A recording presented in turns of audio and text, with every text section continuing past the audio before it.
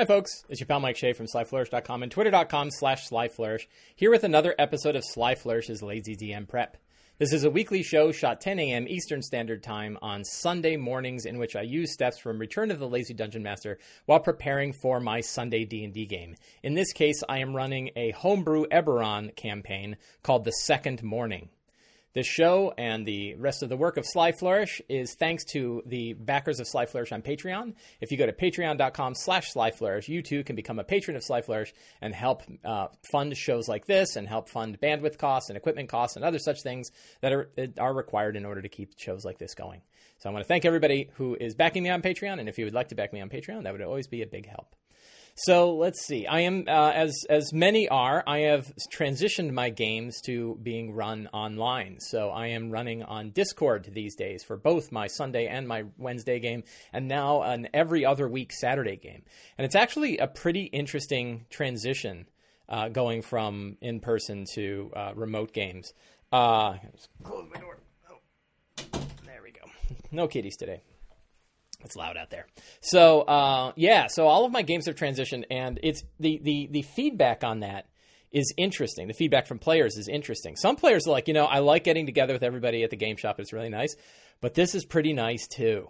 So it seems like there are good advantages to playing online. My irregular Saturday game is easier because typically people would have to drive from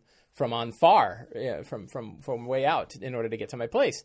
And now we can all, as long as we can all gather around our various devices and connect on Discord, we can play D&D, and we have. So I've now run, a good number of games, more than 6 games online using these techniques, and they've worked pretty well.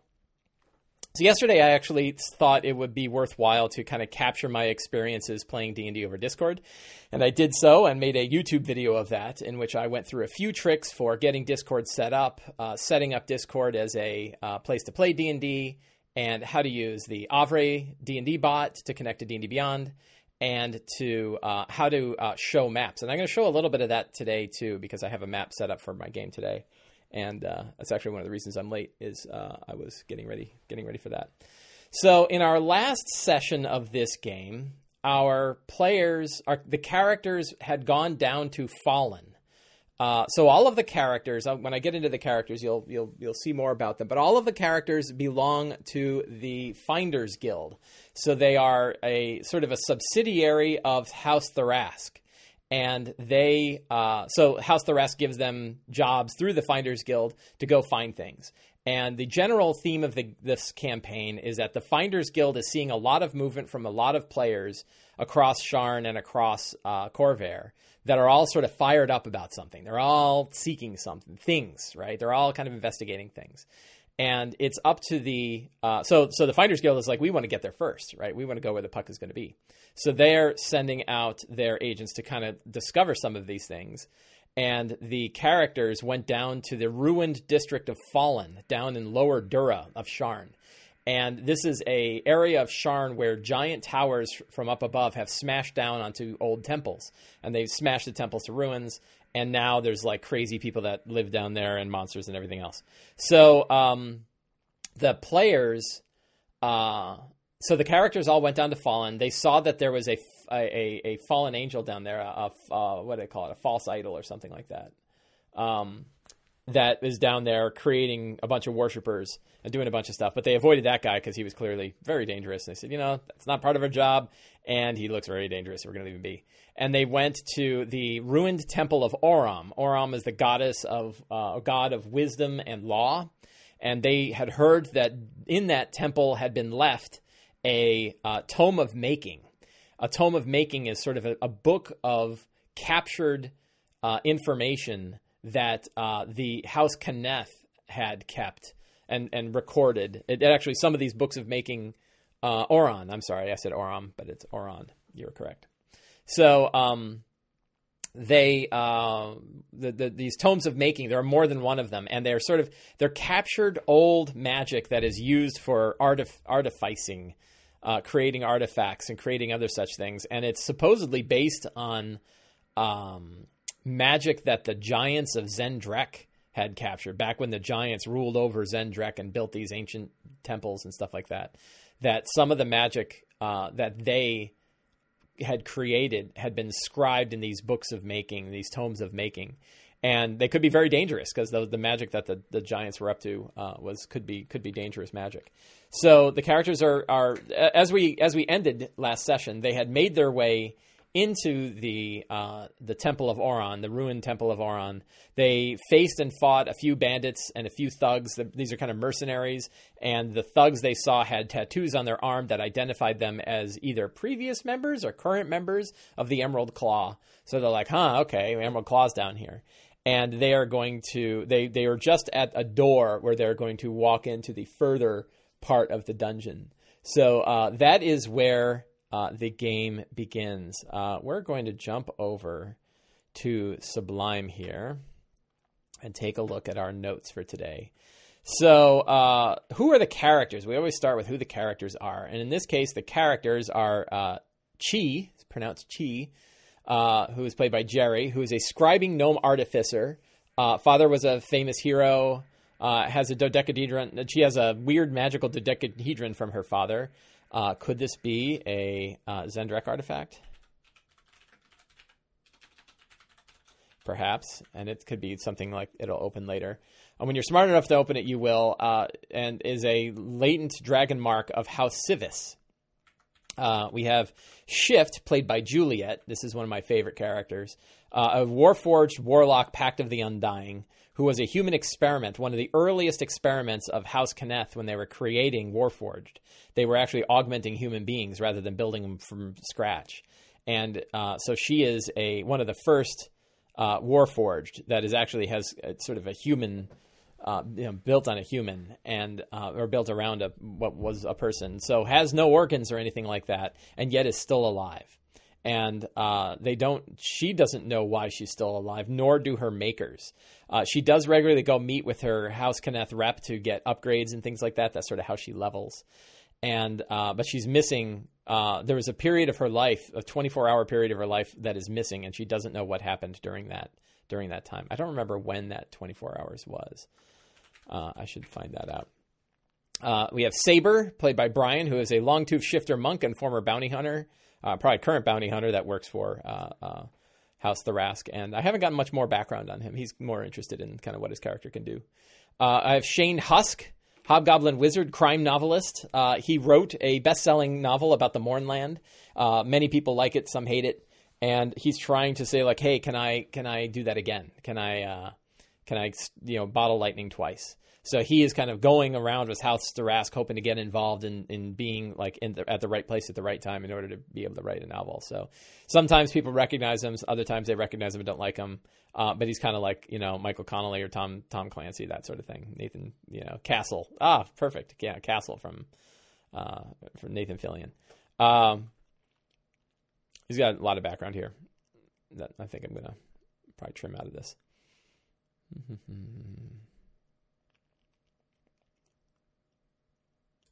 Yeah, we're just gonna. I have that stuff, but I don't need it all in here all the time. I like one paragraph of backstory. Like one paragraph is good. Too much is too much. Banner, played by Joe, is another Warforged, a Warforged paladin of the Becoming God. He fought for years in the last war, became weary. That weary as a soldier for humanoids, and became a follower of the Lord of Blades until he saw that the Lord of Blades was absolutely brutal and ruthless. So he left the Lord of Blades, and now he is on his own, working for House Thrask, and he's actually seeking the Becoming God. It's like a god of Warforged. I haven't done any research into Becoming God. I should take a look at that. Now they've searched Corvair for components for he's searching for components of the Godhead to try to put together this god. Zoranthier is a Tempest Cleric Storm Sorcerer, which is funny because we had a lot of Tempest Cleric Storm Sorcerers in our last Ghost of Saltmarsh game. Xanthier is a Mark of Storm half-elf, independent scion, wandslinger of House Lorandir, but kind of something bad happened with an airship, and he was blamed for it. So they said, we're gonna send you off for a while. He's gonna kind of join House Thrask for a while, and sort of get away from the family while they're cleaning up his mess, and that is his character. So I have a solid, strong start today, and the strong start is that they are about to kick in the door into a dice game. Two bandits. We're calling brigands, and they're really mercenaries, right? And a thug.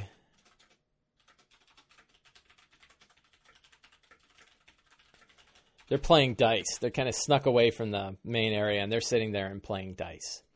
And it's kind of nice when you start halfway through a dungeon because you kind of know exactly where things are going to go. It's always very straightforward. So I don't really have to worry about this. Strong start is easy because they just had kicked in the door. So I'm gonna, the door bursts open as the beginning of the whole thing. Hey, my mom is here. Hello, Mom. So I don't. Running the rest of this dungeon is going to be pretty straightforward. There's really 3 scenes. Dice game, the Emerald Claw leader, and I guess there's 3 or 4 scenes. The living scorching ray.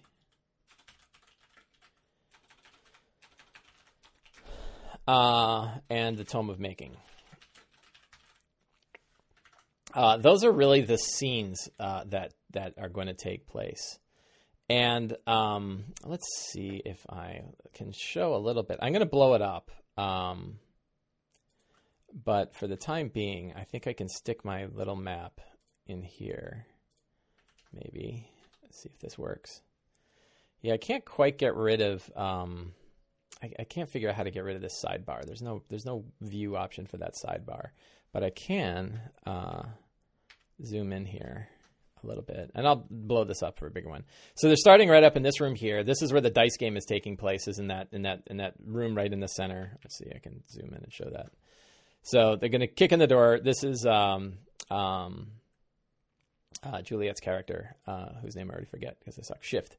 So that is Shift's character's token. I'm just using Shift's character to show where the characters are. They kick in the door. There's the Emerald Claw mercenary, and then the 2 hired mercenaries that they've got. There's a couple of paths here. The skeleton here is actually a corpse, right? Somebody was burned to death, and they're just sort of leaving the body there, and they're afraid to go down these halls. That's kind of what, this is where these guys got stuck, as they're kind of trying to figure out how to get past the living scorching ray that's killing everybody. Then sort of the main group is here. This is our Emerald Claw leader, and these are his 2 Emerald Claw bodyguards, and then there's a pair of regular mercenaries here. So this is kind of a tough group. And there's 2 paths here. If we go smaller, there's 2 paths here that go around. They can pick either one, but there is this living scorching ray that's kind of wandering around this place and zapping them. And then in this final room here on the right is where the Tome of Making is. So that's sort of the part of this map. And that, I figure that this, if we figure each scene is 45 minutes of gameplay on the average, and you might even go less and say 30 minutes, then if I'm running a 3-hour game, I need at least 6 scenes to take place, which isn't terribly much. But I don't have all 6 right now. I've got kind of 4. And I think they're going to, so return to the headquarters. And I think I want to spend some time having them decide how the headquarters is laid out. I think I'm going to go dig up a Dyson map for their headquarters. I'm really about the Dyson maps these days. And then the last, is this all working? Am I showing all the right stuff? I can't tell. Yeah, I'm showing all the right stuff. And then the last scene, I think, is going to be the dinner party of the Eberron, right? And this is not to be confused with Oram, because there's 2 groups. And I think, let me see if I can find it. I had some general campaign notes. Yeah, so these are my campaign notes that I've got going on. And in my campaign notes, yeah, I kind of dig this, that they're going to go down the library. So one of the groups that they have to worry about is the Oram, right, which is sort of a council of a group of rich people that are known about. And I think they're having a party.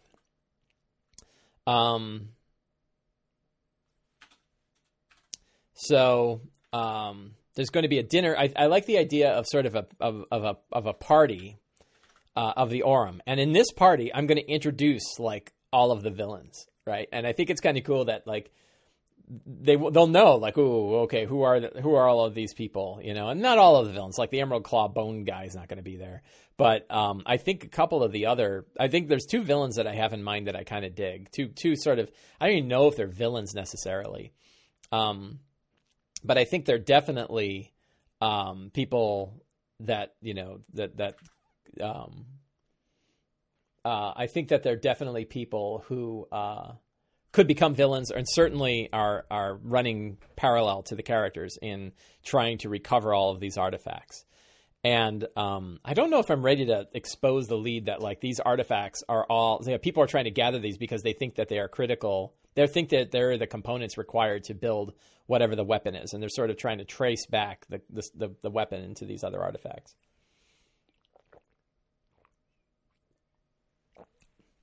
So, yeah, so I like the idea that it's time to kind of get out of the dungeon and clean up. And they're brought, you know, these guys are brought to the party to kind of be shown off. Like, hey, look, these are my field agents who were just down, you know, fighting in Fallen to recover artifacts for you guys, you know. And I wanted you guys to know what's going on.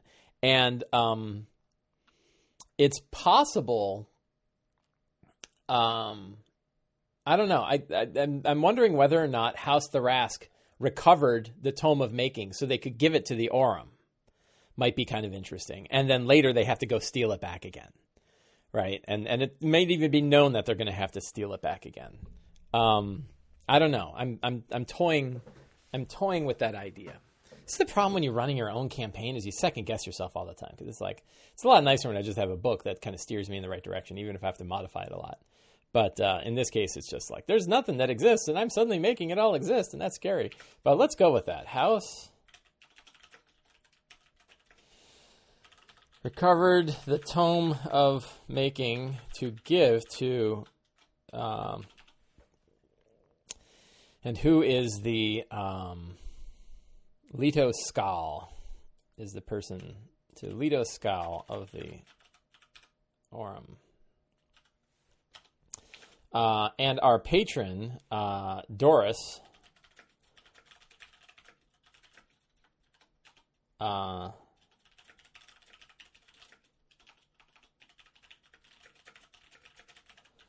that Doris is convinced that the group is likely going to have to steal it back again. I kind of like that idea. It's sort of like, it's not even a question. Like, no, we're giving it over to them because they paid us. We're probably going to have to get it back.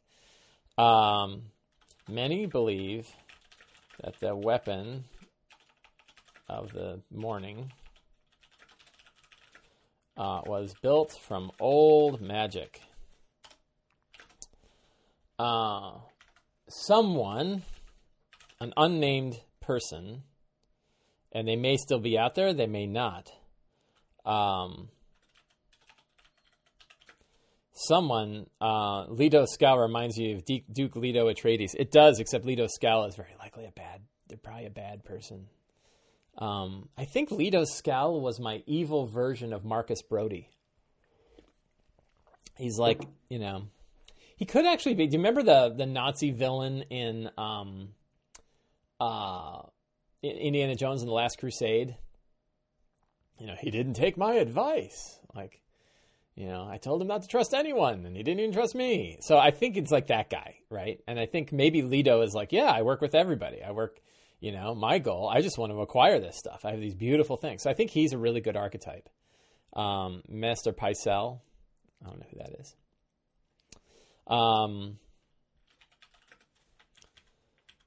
Someone from Sire. Would it be Sire? Who would it be? So someone has passed, someone has good evidence. Someone passed along something specific.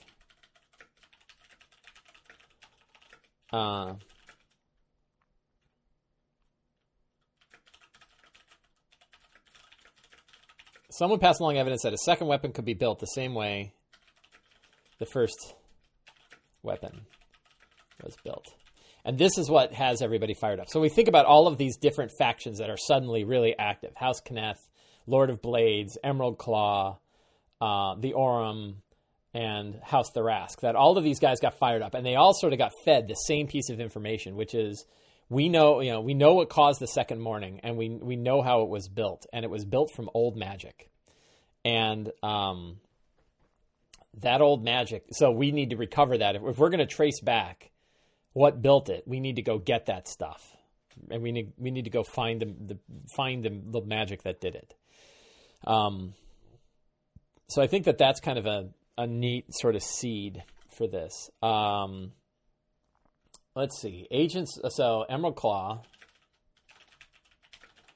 mercenaries, and monsters of Dask have been receiving payments to recover old artifacts. The King's Dark Lanterns also seek these artifacts. They have a handful of agents already in the field.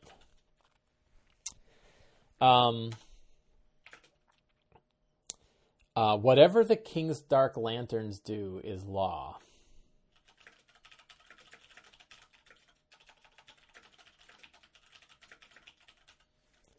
The actions of the King's Dark Lanterns is law.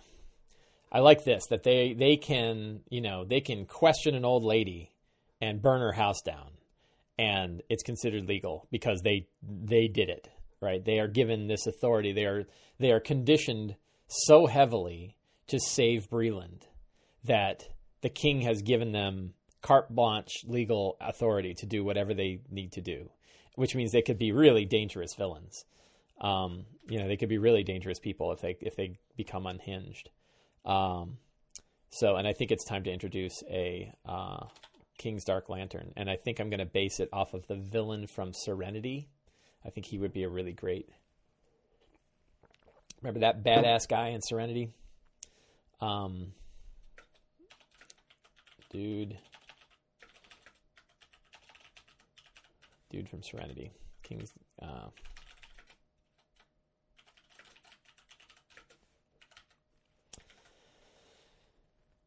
He's a King's Dark Lantern guy, and we need a name. Let's go to the browser, and let's mix and names.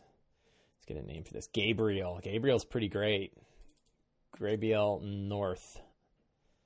Northman. Gabriel.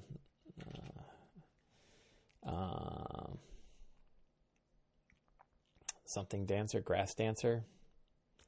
North Cleaver, North Willow. I like North Willow. That's good. Gabriel North Willow. King's Dark Lantern, dude from Serenity.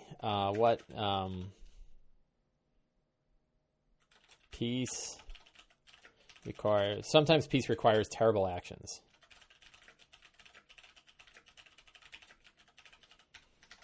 There. So now we've got our King's Dark Lantern guy. He's probably going to show up at the party. He's probably going to be there at the party. What other secrets do we have? I have how many? 3 secrets to go. I always get stuck on the last 3 whenever I do secrets. 7 secrets are easy. 10 secrets are hard.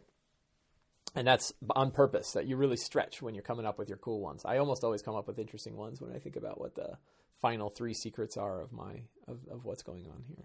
So and what I'm trying to do is build the threads of the campaign, right? Like I've got this campaign. I kind of know roughly where it's going and what's happening, and I want to sort of lay out these threads.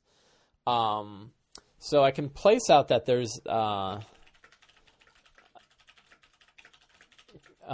still an active rail, lightning rail, that goes to the Mornland. But it is feared.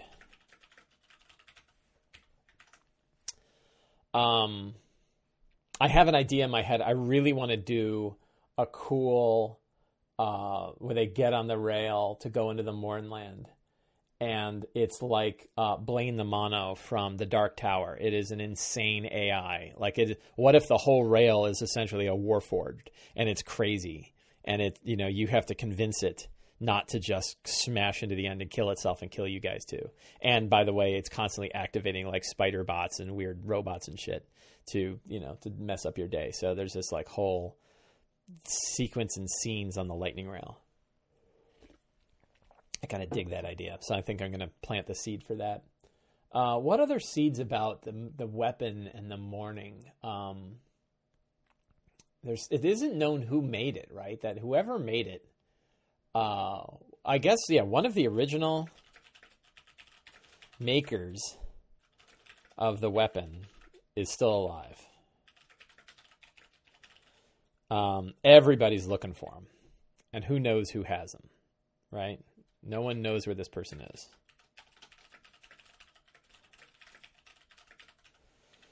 That's a good one. That's a good seed. That's something they have to find. I probably need a seed that's going to lead to like the next major part of this adventure. So if I look at my campaign notes, characters make their way to the libraries of Morgrave University into the restricted section to learn of one of the original makers of House Cannith. And the dark secret that they found. This is like, I just wrote, these are sort of guides for me to, if I don't have anything handy, I can sort of go with this. But I like that sort of this quote unquote chapter 3 and chapter 4. These might be interchangeable. And the other one could be, that,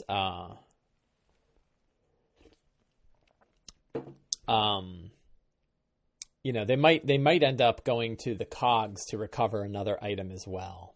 So, I think the seed is that there's a restricted section in the Morgrave University beneath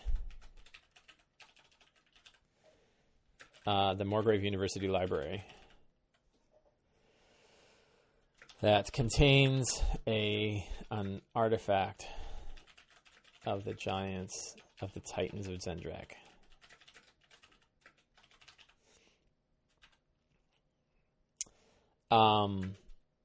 And I think, who is it? Leto wants it. Whoops. Leto wants it. So I think that's a good seed. Is like, Leto is paying off House Tharask, and House Tharask is driving the characters to go recover some of these artifacts.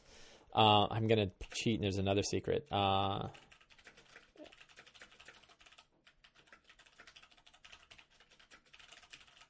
About other artifacts.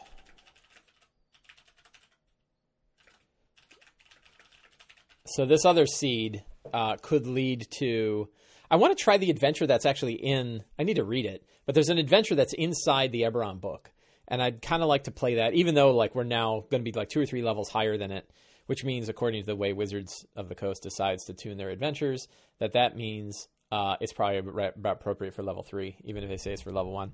So Twitch is twitchy.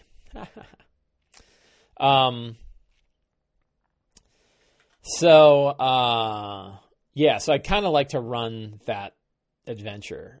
Maybe the agent is finding the artifacts in the cogs with the Draconic Prophecy. I haven't decided. So there is the Draconic Prophecy as a whole other line. I don't know if I'm going to grab onto that seed too much. I think I'm just going to focus on sort of the weapon. I think the Draconic Prophecy, I was just talking to a fellow on Thursday, I guess it was. I can't remember. About the Draconic Prophecy as a campaign idea. And it was a really cool idea. I don't think I'm going to do it for this one, though. Do you use a map, city and dungeon and guidings? Do you use maps software? I'm going to show you how I do maps. We're going to get to that right now, I think. So let me quick run through other stuff and see if I have any issues here. So I think we're good on secrets and everything like that. Yeah, so let me talk about maps a little bit. My current map solution is to think of a place And we'll do that right now. So what I'm going to do, so pardon the oddity for a second. There's going to be a little bit of a visual artifact here as I go here. Oops. No, I didn't mean to do that. Oh, I clicked the wrong thing. Close. I do not need to be in Discord right now. I needed to bring up OBS, and we're going to go to my desktop. Oh, I know, it's really weird. Sorry about that. And we're going to go here. So now you guys can see me. I can't see the chat right now, unfortunately. But we're going to go look for a map, and I need 2 maps. And my go-to place for maps is DysonLogos.com. If you go to DysonLogos.blog is a great place to go. Let me drop that in Twitch chat for everybody.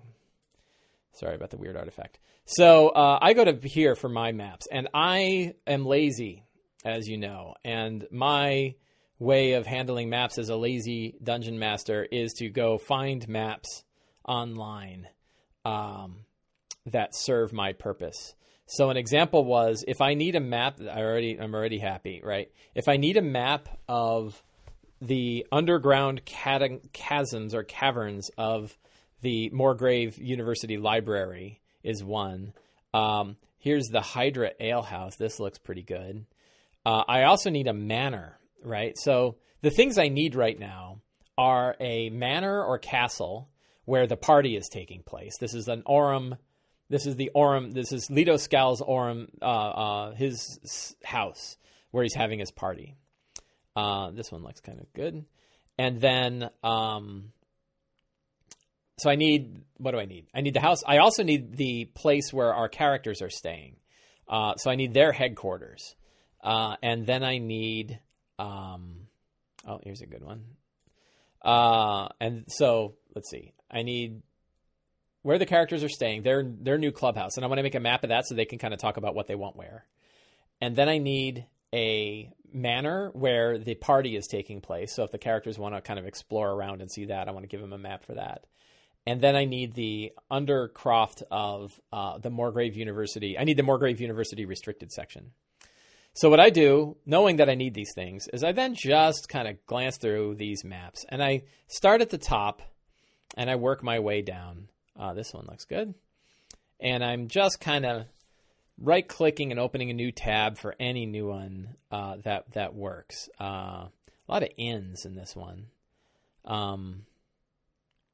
And I don't know if our group is going to own an inn. So Dyson has almost 900 maps on this site. And so I almost guarantee you, if you have a general idea of a place you need, look at that one. The Gardens of the Absent City. That's awesome. If you have a place in mind, very likely you can find a map here that covers it. This one looks good. Temple Walk. The Old Turnip Inn. I think I have enough inns at this point, so I'm not going to pick an inn. Dyson likes his inns. I need more of like a keep or a castle that, see, these places aren't really, dungeony, right? This one might work for the Undercroft. Another ale house. Lots of inns. But you can see, he's got so many maps. And I just love these maps, too. Oh, this one's nice. This one's got, open areas and upper areas. It's not bad. It's another inn, though. So many inns.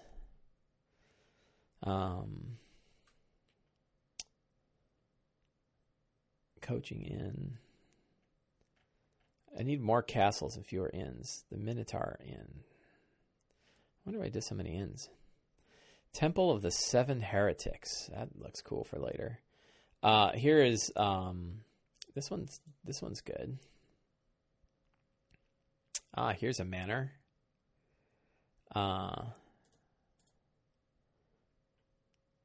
Just gonna keep going a little bit and see what grabs me. Rose Point Manor. This looks good too. I'll just grab a couple more. A lot of time. Ooh, that one looks good. This one looks great, right? This is a good one for the What is this one called? The Seven Spires. Oh, maybe I think we can steal that one directly. Just call it the Seven Spires is where it's taking place because it's all charm stuff.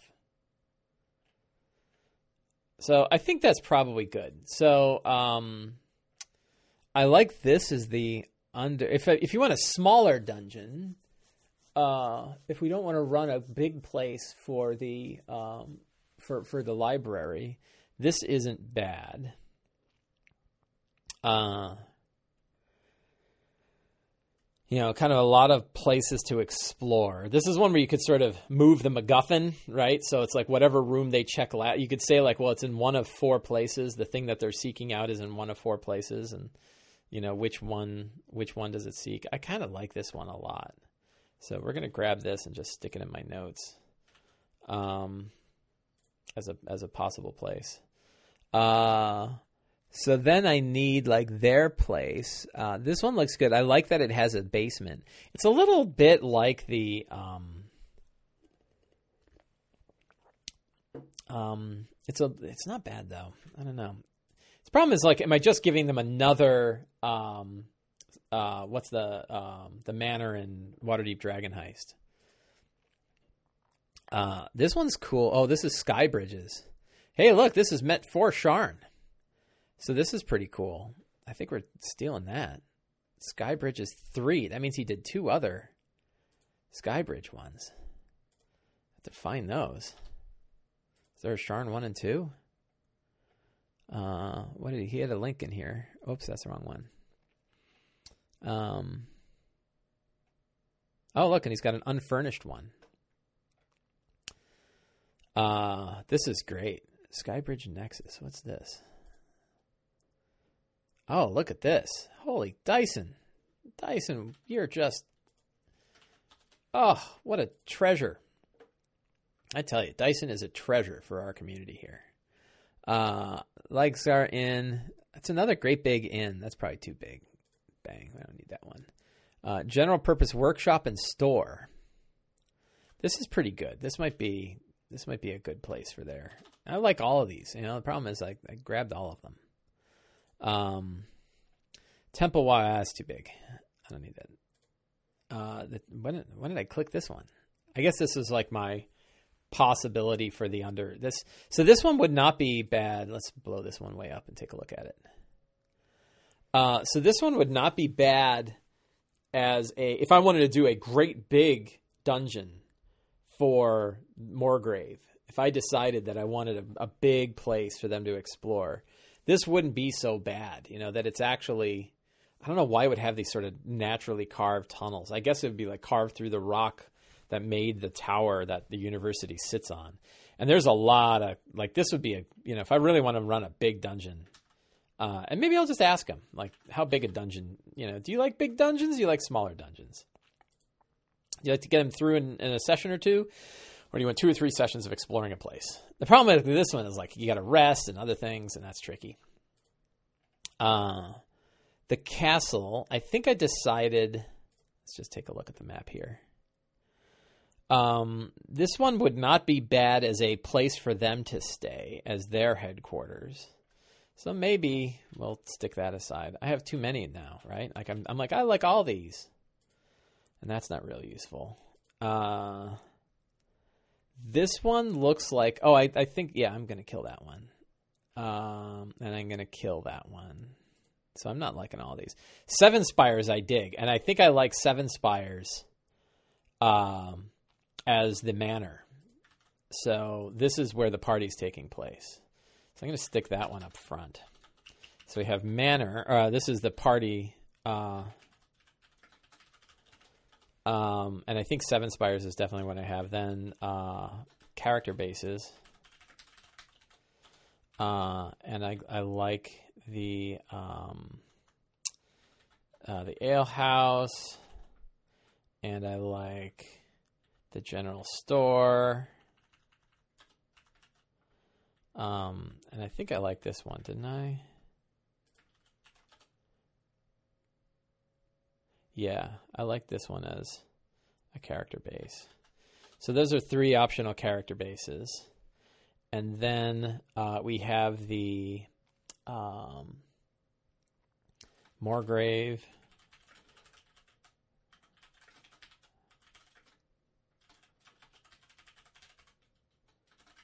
The Restricted Chambers of Moorgrave University. And I have that one. And I have, did I?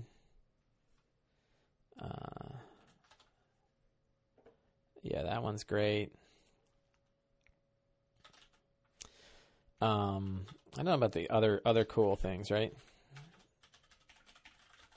These are my other cool places. Tomb of Gods, didn't I put that up there somewhere? Yeah, okay. I copied instead of cut. And yeah, okay. So those are, yeah, so I've got, I'm just putting these in there so I can see. So you ask how I build maps. That's how I build maps. I go steal them. Now, the question comes up, and like, how do you set these up for play in Discord? And I will show you. So I did it on my video yesterday. But I found a little trick since then, because of course you do like a video and you shoot it and you cut it and then you post it and everyone likes it and it gets lots of hits and you're like, hey, I wrote a thing that is helping people. And they're like, you know what? I found a better way. So it's pretty minor. But the better way is that you can go to docs.google. Oh, that didn't work. Docs.google. There we go. Go to docs. You go to slides, right? And you're going to make the equivalent of a presentation. And you get rid of all of this, and we're going to get rid of the theme because we don't want the theme. And let's take that easier one. So I don't need the tomb. Which one did I like here? This guy. We'll take this guy, right? And the problem I had yesterday was that the Dyson maps are so big that you couldn't cut them right into Google Draw. But it turns out you can put them into Google Sheets. So here we go to copy image. Right? I just right-clicked on I opened up the full-size image. I clicked on copy image, and then I paste it in here. And now I've got a map in the sheets, in Google Presentations. And I can, if I want, I can give a thing, call it,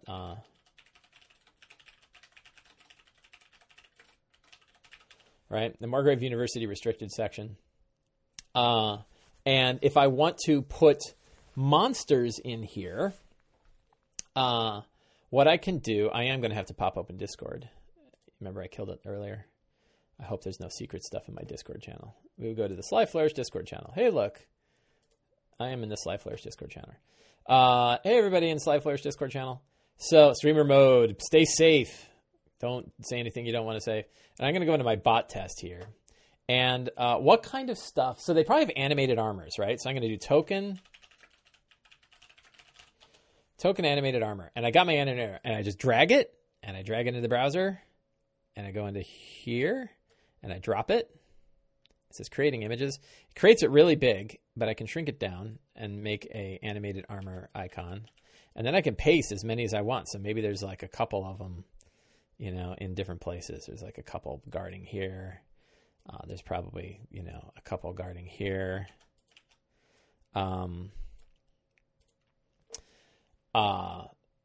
So, you know, these are probably too many animated armors to be real worthwhile. And I don't know what other low challenge rating, if there's, you know, what would other, if you were making a restricted section of the library, you might have, so there might be like a broken area and you have specters. We go back into Discord, we type token. This assumes you have the Avrabot installed, or you can go to a channel where the Avrabot is installed. Drag it off to the browser, bang, drop it. And we've got a token for specters, and we are going to just drop, like, you know, a couple of specters are flying around the area, causing troubles. Maybe they're, you know, Wraith is really bad, right?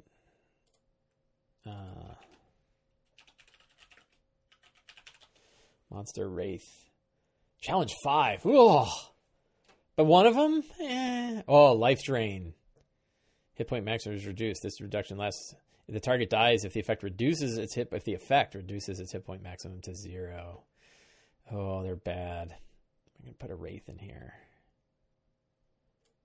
Put him down in here. Oh, that was the wrong icon. So in this case, we click this guy and we get the high res icon and drop that in here. So I could tell because it didn't blow up to be real big. And we go dink. And we drop a Wraith in there. Right? So now I've got like a battle map. And now the trick is you're like, okay, well, how do I show it? So you start off by saying, and I think it's Windows Shift S?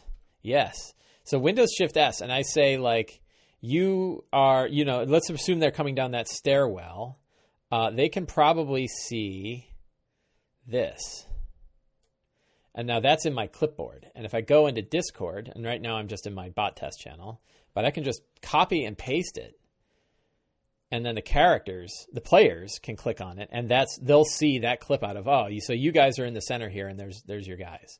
And that works really well. Now, so I didn't have character tokens. One of the reasons I was late today is because I was busy making character tokens over here. So in this case, I'm going to, so I have my character token sheet. Hopefully those stay as individual. You know what? I'm just going to copy the whole slide over to this one. And now I'm going to grab, so we'll say who's leading. We'll say Saber is leading. So I'm going to use Saber's icon. And I'm just going to say, these are you guys, right? We'll just use Saber's icon as the general icon for the characters. We don't have to put all the character tokens on here. And we might even say like these squares are actually 10-foot squares to make this whole place a little bit bigger instead of 5 feet. And again, Windows Shift S, and we can say this is what you guys see when you come down.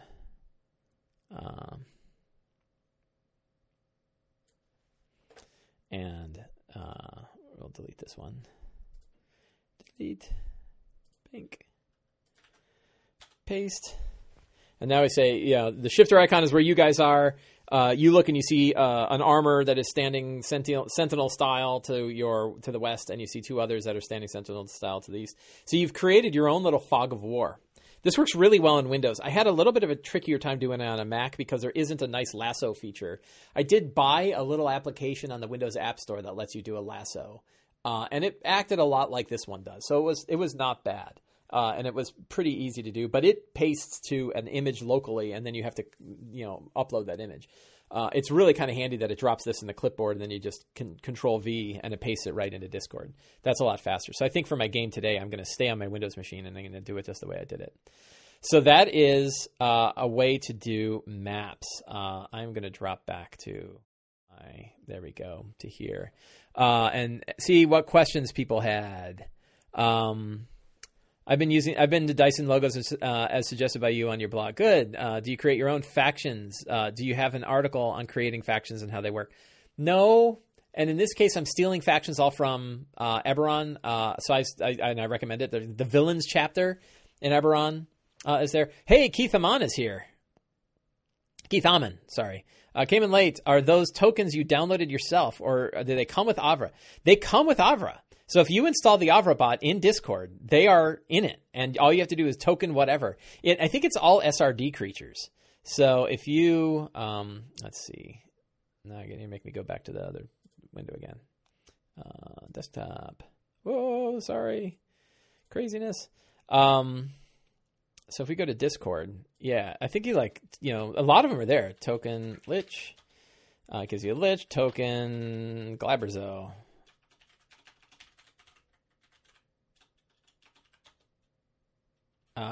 So you can get a lot of them. And the trick is sometimes you have to say okay, well, I have a thing like a living spell. What the hell does a living spell look like? And it's elemental. So you might say, token air elemental, and that's a good living spell, right? Or token fire elemental. That's another one. So, you kind of have to think about what an image would look like for a thing that doesn't exist. For Warforged, you might, if you have Warforged bad guys, again, animated armor can work. That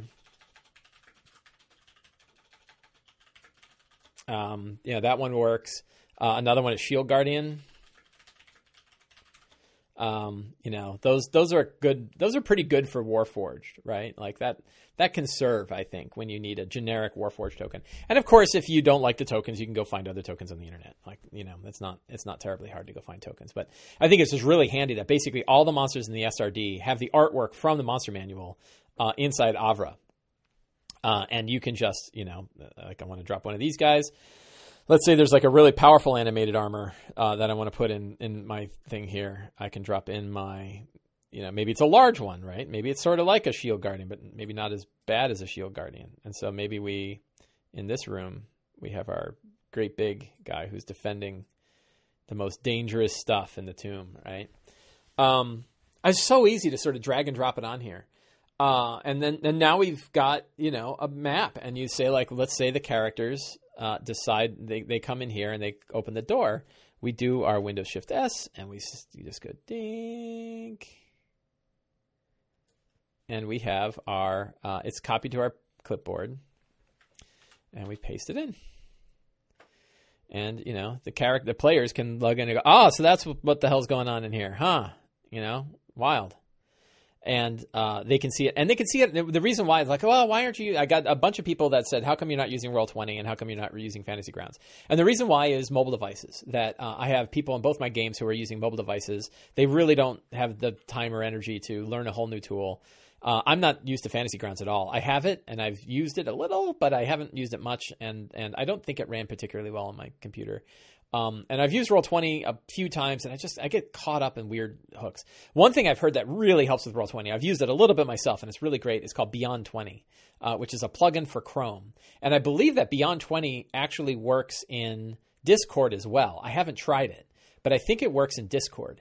So Beyond 20 as an extension for Chrome might be a really useful extension for both running on Discord, but I know it's very useful for Roll20. A lot of people have switched over from using Roll20's native Dungeons and Dragons stuff to using Beyond 20, so that you can bring up your character sheet in D&D Beyond, click a button in there, and it rolls the dice in Roll20. So a very cool thing. Okay, I got to go back, and I'm sorry for the insanity again. So those are all tokens of the Avre bot. There could be a homunculus spying on the intruders. Yeah, that's not bad. Homunculus is cool. Are you able to post these stats for just yourself as the DM, or is it instantly public? Yeah. So I talked about this in the channel as well. Let me go back again. Insanity. So let me go to my Sunday D&D game here. And what I'm going to do is I'm going to make a channel here called DM's channel, right? And I'm going to restrict this channel, and I'm going to say the only permissions are the DMs and Avra, and I guess we'll do Groovy. Groovy is my music app. I don't know if I'm going to use it. And everyone doesn't have read or send, but DMs have read and send, and Avra has read and send, and Groovy has read and send. And we hit save. So now what we have is we have a channel in here that is restricted to just me. So I can go in here and say Monster Thug, and it gives me my Monster Thug stat block. And I can use that while we're playing and not have to go flip over somewhere else. I can just, I can just drop in there and I'm ready to go. This is a channel that, I can use exclusively for me to do that kind of stuff. So yeah, I do recommend this. And I think I created a template. I created a Discord template. I think I did it for my Saturday game. If I go here and I go to, where is it? Server settings. And there's a server template channel. Yeah, so I made Discord D&D games. So this is a template built on this current server that you can use to create your own D&D server. So I'll paste that into the window. I got to go, insanity. So you can click that, and it will build your own Discord server with all of the settings that I just created, including a DM role and including all of the channels and the restrictions on the channels. So that can work really well. Keith Alman has said he's been using Roll Advantage Token Stamp for just, yes, that is great. So I use Token Stamp too. That's actually, Token Stamp is what I use to create the character tokens. And that worked really well. Yeah. And that works great. But if you just want fast tokens for monsters that are like going to get killed and you don't want to spend even 5 minutes making a token, I don't think it takes 5 minutes, but you still have to go find an image, save the image, go into the token builder, upload it, crop it, get it where you like it, save it, put it into whatever your device is, whatever your device is, or whatever you're using for maps. So it's a big multi-step process where the idea of like dragging a token from Discord into your map and you're done is so fast that it really works. Beyond 20 does have a Discord bot. I've got to go check that out. Beyond 20 is available for Firefox as well. Yes, so it's not just Chrome, it's also Firefox. That's great. Keith Alman says, Roll20 character sheets are terrible, especially for clerics, paladins, druids who change out spells daily. Yeah, I haven't used it very much, but boy, I get caught up on a lot of the Roll20. There's a lot of details there that I get stuck with. So my groups have found Beyond 20 very helpful. Fantasy Grounds is great with published content. I'm using your Lazy DM checklist and linking everything in Fantasy Grounds. That's awesome. A lot of people, the people who use Fantasy Grounds love Fantasy Grounds. It's very, very well received and people like it a lot. So yeah. All right. Anyway, that's how I do maps. And I think I showed it that, for today's game, I'm going to do it again. Sorry. That I have a map for today. This is what I think I showed it already, but now I showed the full screen version. So I have here's where the characters are and here's when they kick in the door. So what I can do is shift. I got to remember all the hotkeys for zooming in and stuff. So today, Windows Shift S, I will show, oh God, I cut a little too much. That was terrible. Let me try that. Windows Shift S. I know I went here and you got to just draw that line around what you want. So that is when they kick in the door, that is what they see. Let's see, go to the Discord and just see what that looks like. Oh, let's get out of here. And let's go into my Sunday D&D game and my new DMs channel just to see what it looks like. And so that is the map that I can send them. When they kick in the door, that is what they see, right? Nice and easy, non-tactical. We're not talking about where you move and where you're positioned to. It's still sort of, I call this augmented theater of the mind, right? Or the hybrid approach, right? Which is we don't worry about squares or direct positioning. You just have a general idea of what the room looks like and what's going on in there. Don't worry about 5-foot squares. How many can you hit? Probably a lot. It's not a very big room. So the main thing is are these 5-foot squares or 10-foot squares? If they're 10-foot squares, those icons are too big. But it can work pretty well. So that works pretty well. Let's go back to Sublime. I really ought to have a better transition. Has anyone tried Google Jams? No, I don't know Google Jams. Oh, I don't know. I think I saw something about it.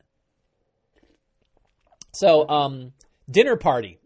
The last thing I got to do today is talk about the dinner party and who's going to be there. So we know that, who are the important people that are going to be at the dinner party? I can make up a whole bunch. Oh, I need a House Kenneth person.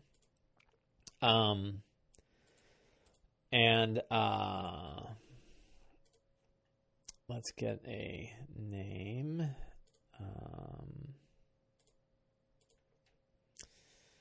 Names. Thanks. Names. And Polydamria. Polydamria is a good name. Sometimes you'll see a name and it doesn't stick, but it's it's enough. So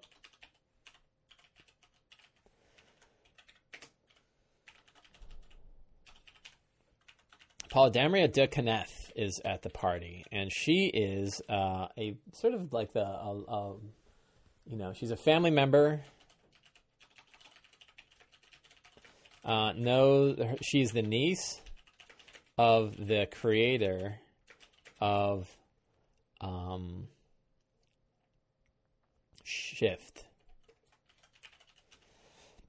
So she's there investigating. So I don't think we want to introduce too many NPCs, right? And I probably ought to have pictures of these guys. That's probably not a bad idea. I may go grab some artwork.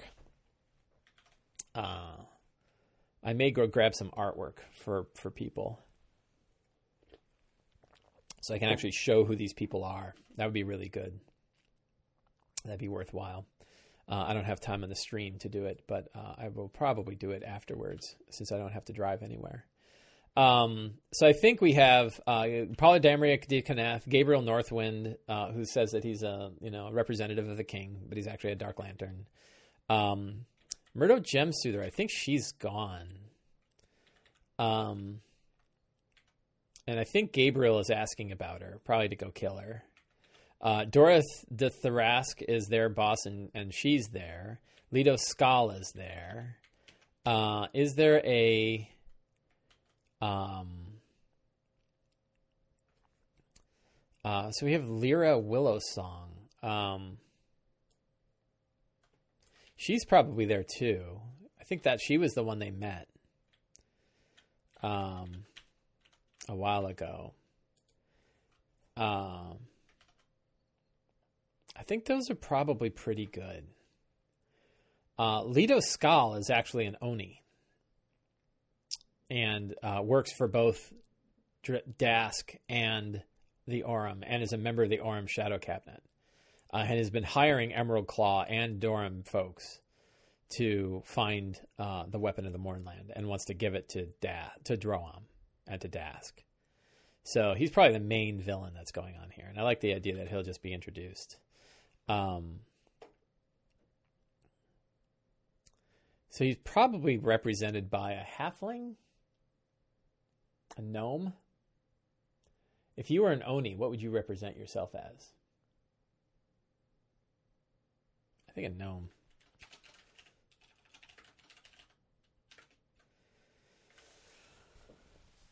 I think that's a good one. So, okay, so I've got my NPCs. I really need a cool magic item to give that the main boss guy has.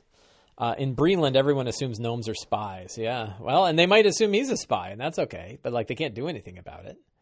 So that's pretty cool. I had in here last week. I had the crossbow that when you killed somebody with it, their body would completely disappear. I thought that was pretty wild.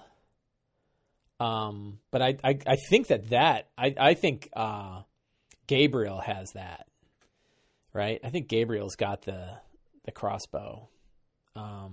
This is last week's notes that I'm looking up here. And this would be so handy for Gabriel, right? Pistol crossbow? +1 pistol crossbow. Foes slain with a weapon fade and vanish without a trace.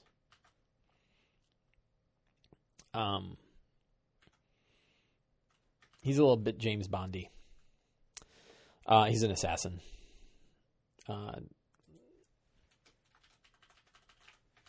He uses the assassin stat block. So I need another magic item. Let's go to...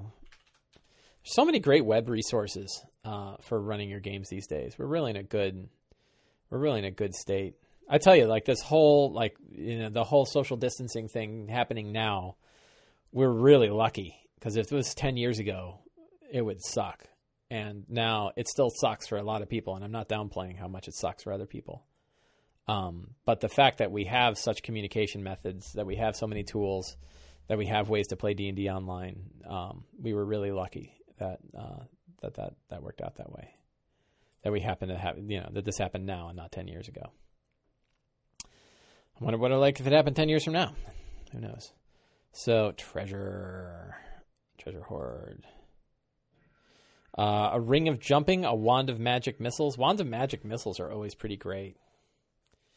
Is there a wand of shield? I don't think so.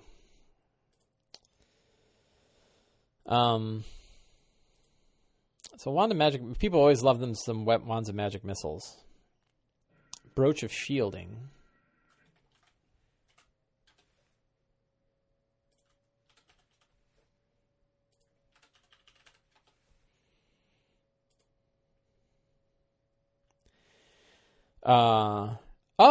Wearing this brooch, you have resistance to force damage. You have immunity to damage from magic missiles. That's not bad.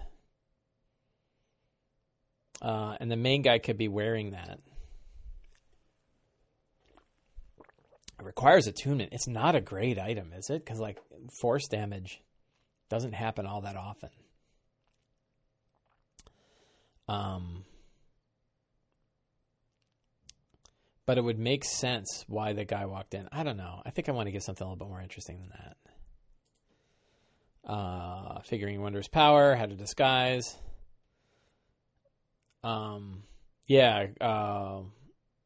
Crover Load says, I like the Wanda Magic Missiles because they dump the charges into a huge attack, and they're all about that. Yeah, Wanda Magic Missiles is pretty great. Is there a limitation on who can use a Wanda Magic Missiles? I forget about Wand stuff. But I think a magic weapon would be pretty good. Ooh, +1 javelin. A +1 hand axe would be a pretty good thing because you could throw it and you could. Artificers can create these things too. So they're, magic weapons are not as much of a problem. Broocher shielding is elite for a big bad evil guy up against a team with the warlocks. Yeah, right. I would forget. I'd give it to him, and then I'd forget and do full damage anyway. I forget all that. I forget that stuff all the time. Hand axe comes back Thor style. Yeah, so Snark Knight, actually, artificers have an ability to make a magic weapon that returns like that. So I don't think throwing one in the game, it's kind of cooler when artificers give it to their friends. And I think we have at least one artificer in this group.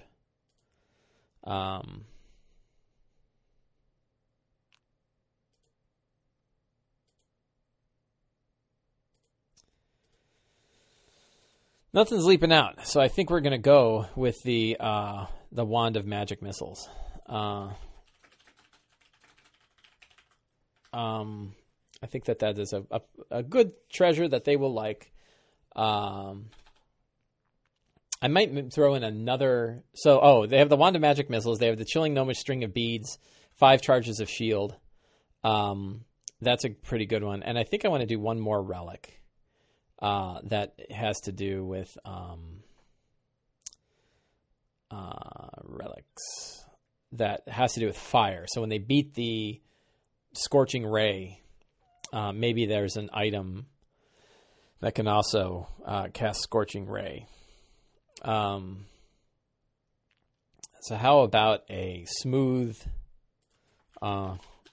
obsidian sphere that can cast Fireball? It can cast Fireball once. That's a good one. So they beat the living Scorching Ray, and it goes, and it kind of forms into this ball that sort of rolls on the ground. They can feel the heat, and they feel like, they can throw it, and it will explode like a fireball. I think that's pretty good. So we're good there. I know I'm running late on this video. Monsters, I'm set. I got Thugs. I've got a Acolyte. The guy's been charming everybody. Mage guy. I've got Bandits, Living, Scorching Ray. So I'm all set. So yeah, that is where the game looks. I want to thank everybody for coming into the stream today. I hope you enjoyed watching the preparations for today's Eberron game, and next week I will let all you guys know how it goes. For all of us stuck at home, I hope you are able to find a good way to continue to play D&D online. It's actually a really good opportunity to get together with friends and family that we normally can't get together with. So please take that opportunity, and I hope this was useful. And I will see all of you guys next week. So have a great week, my friends.